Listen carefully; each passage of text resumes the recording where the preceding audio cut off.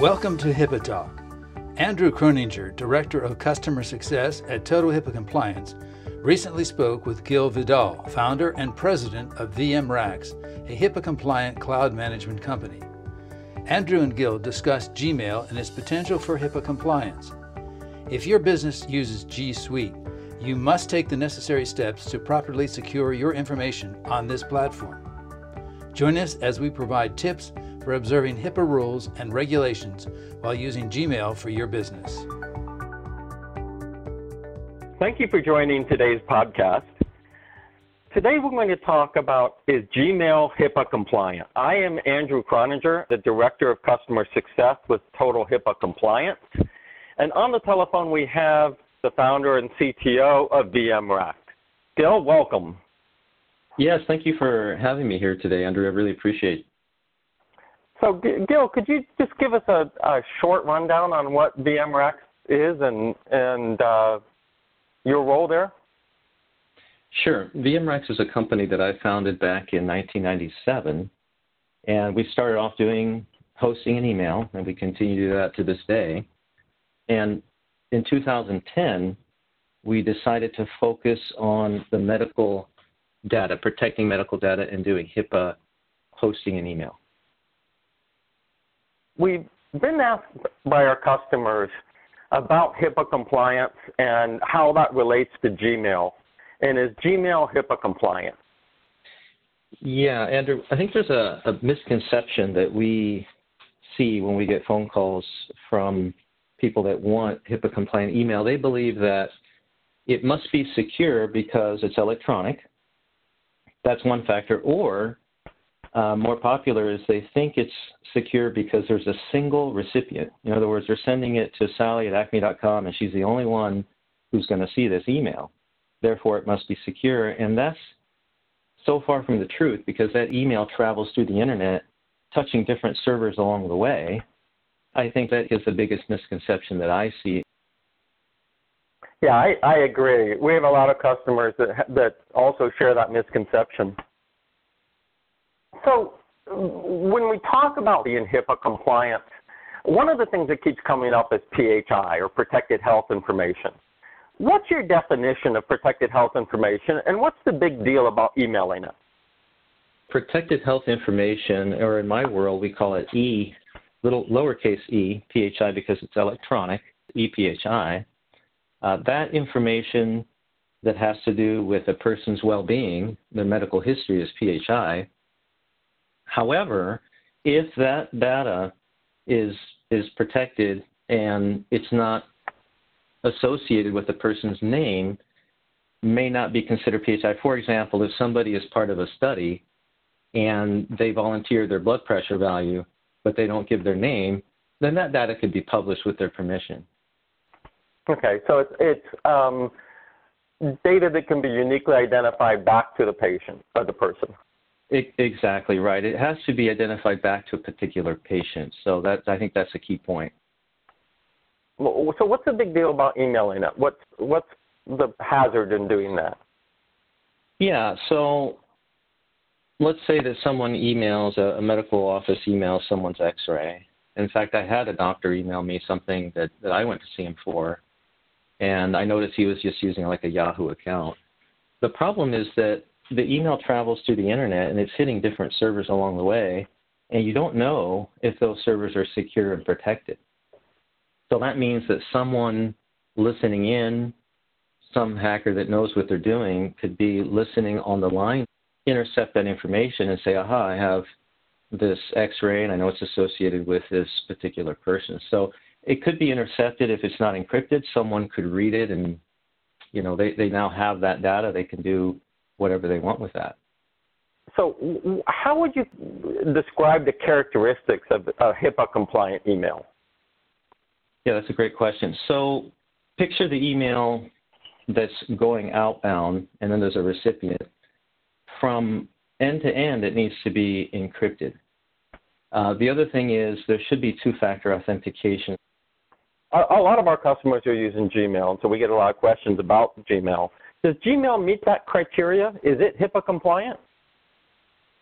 The short answer is Google and Gmail are secure, but the recipient and his infrastructure may not be. So that's really the understanding that I think the audience needs to have about that. And so there are steps you can take to secure Gmail, but that takes additional effort. I've heard of Google automated processing, where Google actually is scanning the emails going back and forth. Obviously, that would be a concern if you're shipping PHI or ePHI in clear text. That's why the encryption is so important, because once you encrypt an email message, then not even Google, unless they have the encryption key, can read that. So that's one of the standards in email in general, is to encrypt it so that it's protected and no roaming eyes can see that. When we're talking about Gmail, I understand there's basically two versions of that. There's the normal, what I would call user version, which is anybody can sign up for, and then there's the G Suite email version. What are the primary differences? I use both. I have a free account for personal use, and then I have the professional use for my business.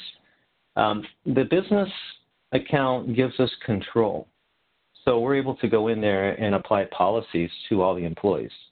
For example, we like to say, look, all the employees have to use two-factor authentication. They can't log in unless that's enabled. And you can't do that with the free one. The other thing is you get a lot more storage space with the G Suite paid account. And another big selling point is that you get a personal domain. So if you're acme.com, you can create, emails at acme.com. With the free version, you can't do that. You're stuck with @gmail.com. So I think those are the main points. The only other one I can think of is the SLA, the service level agreement. Google is going to give a much higher uptime and availability of their professional service versus the free service. So I haven't seen the free service go down very often, but in any case, they guarantee uptime for the business suite. What is a business associate agreement, and why would your company need one? The BAA is a legal document, and what it does is it ties two companies together that are handling medical data. And by that it means it gives us both responsibilities. So the services we provide for, say, a hospital, they sign the BAA with us, and we're responsible for the medical data as they are. We share equally in the responsibility. In the old days, you didn't have to sign that, and so if something happened, for example, a breach, then there was a lot of finger pointing. I would point to the hospital, you didn't follow the right policies. They would point to me, no, you're my security guy, you didn't do a good job. And a lot of finger pointing. Now with the BAA, it resolves that. We're both responsible equally, and we have to work together as a team to secure the data. And with Google, they will sign a BAA. Now, as you can imagine, a billion-dollar company, they don't have anyone there with a paper and pen that's going to sign it. They have an automated process that if you have the paid business account, you go to their privacy section and click several buttons, and eventually you can create a document that they've digitally signed that's called the BAA between you and Google. Excellent. Excellent. And that is really another factor that's important in having G Suites be HIPAA compliant, right? You need to have that BAA in place. Yeah, that's more on the administrative side. Administrative safeguard, it's called. And it is a legal requirement that you have that. So absolutely, it's important. And any company that's handling your medical data, you need to ask them for a BAA, and they should have one. If they don't, you can always get one from the internet and have your attorney review it and then send it to them so they can sign it. And Gil, how much work is required to make a Gmail or G Suite mail HIPAA compliant? Is it easy enough for the average business to figure out and implement? Well, no, it's actually very technical. And so your average business owner, say a small medical practice, they wouldn't be able to do that. However, they can employ a third party like Zix or Virtru, VIRTRU, Virtru, and these two companies have agreements with Google where they've written a module, an add-on module to your Gmail account that if you pay for that to directly to Zix or Virtru, then They'll guide you through it. They'll enable the module on the phone or on a conference call, and they'll show you how to enable that. Then your emails will be encrypted and secure. But you need to work with a third-party provider. It's not something that you can just do yourself. I have a question. When we're talking about Gmail, once that email gets sent outside of Google, it's no longer specifically under their control. What's the ramifications of that? Yeah, let me just back up and explain a little bit. So on the internet, when you type in HTTPS, most people now these days know that that last S means security, and it's important. And that's usually secured by the TLS, so that's Transport Layer Security. That TLS is a protocol that is used by email servers as well. And so companies like ours that have email servers and web servers, we need to use this TLS protocol. But we realize there are many, many companies that don't update their security protocol. So in other words, their email server, their web server has this old protocol that's got all sorts of vulnerabilities that our friends over in the Ukraine and Russia and wherever else know how to get through that. And so it's important that the email be encrypted, so if it does go through a weak security layer, it's protected. So that's what specifically we mean when we say once it leaves Gmail, you don't know the other parties if they've kept their security tools up to date. That it's so important to encrypt that email, so once it leaves Google, it is still secured. Yes, that's exactly right. So Virtru and Zix have a form of encryption that each user own at a high level security. And so Virtru, for example, has a Chrome browser or Firefox extension. And you enable that extension, and once you enable it, you tell it which email account you want to have encrypted. And from that point forward, any email you send from that particular account will be encrypted before it sends it out. The recipient also has to have not the plugin, but they have to authorize and authenticate in order to receive the email. Zix use something called GAME, which stands for the Google G Suite Messaging Encryption Protocol, but I believe it's something similar. So you would have to install this add-on is essentially the trick here, the technique, and then from that point forward, emails are secure. A company's gone through the steps and they've done all the things they need to do to be HIPAA-compliant email. That doesn't mean that you're in full compliance with the HIPAA law, right? So if you have encrypted email, your employees have it, you feel very good about it, and you say, hey, we're compliant now. But then you notice you have an employee who decides it's time to go to lunch, and he left his desktop open where you can see the screens. And he has his Gmail, secure Gmail open where he's in the middle of writing an email to a patient with their X-ray attachment. And he's at lunch across the street. You walk by his monitor and you go, hey, wait a minute. That monitor should have a screensaver. It should be locked. There happens to be a window on the street where people can browse in and go look at that X-ray on the screen. I mean, you've just broken the HIPAA regulations. So there's more to it than just technology. Your whole business needs to be HIPAA compliant. Your employees need to be trained and the desktop set up properly to lock when they walk away. So there's more administrative and training that has to go on in addition to the technology. That's how I like to think about it. So policies and procedures are supported by the technology. Yeah, that's right. So the companies need to adopt policies and procedures. They need to review them, make sure that they have quarterly training or training every few months for the employees. And it's a good idea to have an administrator, someone that employee could go to and say, hey, I'm not sure my system's set up right. Someone that's available, that can help them out if they have any questions on how to use their desktop in a secure way. PHI must be protected at rest, in transit, and in storage, which is really what we've been talking about today. How can you ensure that ePHI in emails is protected in all those states? For these Gmail solutions, a lot of them will go by keywords. So when you draft an email, you typically put in a subject, and a lot of them have a policy that you can say, for example, if I see the word secure or encryption in the subject, then the software will automatically encrypt it. But sometimes, as you can imagine, someone might write the word security or encryption and misspell it. That email would go out unencrypted. So I think it's smarter to just designate all their email should be encrypted. It's too risky, in my estimation, to allow a policy that's very popular based on subject line.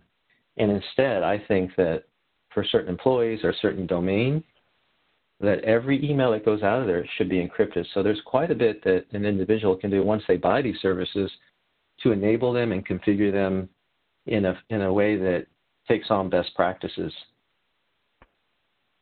And that's a great point.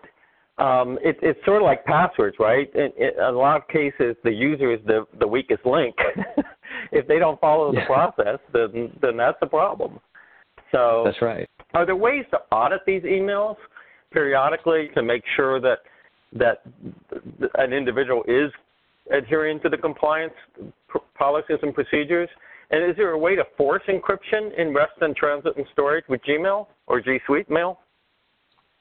Yeah, I think the use of the Google Vault is one of the things that an employer can do. That's provided when you sign up for G Suite encrypted email. You also get something called the Vault, and it has a retention period, but a manager can go in there and review emails from anyone at any time, and it'll keep them for many, many years. So that's one auditing tool that's available. The other thing that I've seen, which is a concern, is that with some of these tools, like the one I mentioned where you install a Chrome add-on or a Firefox add-on that does the encryption, it's very easy to turn that off accidentally. For example, an employee gets a new computer, a new laptop. He starts sending emails again. He forgot to turn on the encrypted module provided by Virtuosix. So another option would be to use Office 365. And I know we're talking about Gmail in this podcast, but Office 365 has a neat feature that doesn't require an add-on. And you can enable all the emails coming from a domain to be encrypted. So there's no way for an employee to get around that. Even if they get a new laptop and they start sending emails from that account, they're all going to be encrypted because it doesn't require an add-on. So that's one of the more popular solutions that we've been promoting because of what you just said. We want to be sure that at rest, in storage, and in transit, those emails are encrypted. So I think at this stage, Office 365 has the edge on that over some of these solutions with Gmail. But they're very competitive. So, sure enough, 2 months from now, Gmail may catch up and then offer some other technology that will help in that regard. I'm sure there's organizations out there that are not HIPAA compliant as far as their emails will go, and they're sending PHI unsecured. What happens when a violation like that occurs? Typically, there has to be some kind of a whistleblower. It could be the patient themselves who said, hey, I found out my medical history was plastered on Facebook, or somehow it leaked out. But if it gets to court, then the HIPAA regulations say that your fine would be anywhere from $100 to $50,000 per medical record. So if your business is handling, 100 records and they all get leaked out via email, that's a fine, if I'm doing my math right, of $20,000. And then further, if someone gets an email that they're not supposed to see and they forward it to their buddies, and that buddy forwards it to somebody else, each forward is considered a new fine up to $1.5 million. So it could multiply like a virus very quickly. So even though it was just a few emails, as they get forwarded, that attorney is going to count his pennies and start multiplying it out to find out what your fine is, and it can be pretty significant. So, Gil, what haven't we covered? Yes, I think we missed an important aspect, which is the management of the mobile devices. We all know that these smartphones in our pocket are very powerful. We use them all the time for business. So you really want to choose a solution that incorporates your smartphone. For example, we talked about a Chrome add-on. Well, guess what? You can't add that extension that I'm aware of on the mobile phone. So that presents a limitation. Now, it's been a little while since I checked with Virtru, which is the one that we promote more. So maybe they added something lately. But I know with the other solution, Office 365, their mobile app would be encrypted. So I think the mobile device sector, tablets, and the phones is something that you need to test and send a message. Get on the phone and send it to yourself and then see if it's encrypted. I would test that no matter what the vendor said because I want to see it with my own eyeballs. And I think that's something that in general I see our customers remiss on. When they buy our services, even I encourage them to test it out, but they're too trusting. They trust that we're doing exactly what we say, and I think in technology, which can fail, it behooves the manager to sit down and test things occasionally on their own. Well, that's a really good point. I didn't even consider the mobile device management as being a risk, but it sure is. Thanks for bringing that up. So, Gil, that concludes my questions for today. I want to thank you for your time and sharing yours and VMrax's knowledge and insight into HIPAA compliance and how it relates to Gmail. And just thank you to our listeners, and we hope to see you on the next podcast. Thank you, Andrew. I've enjoyed it.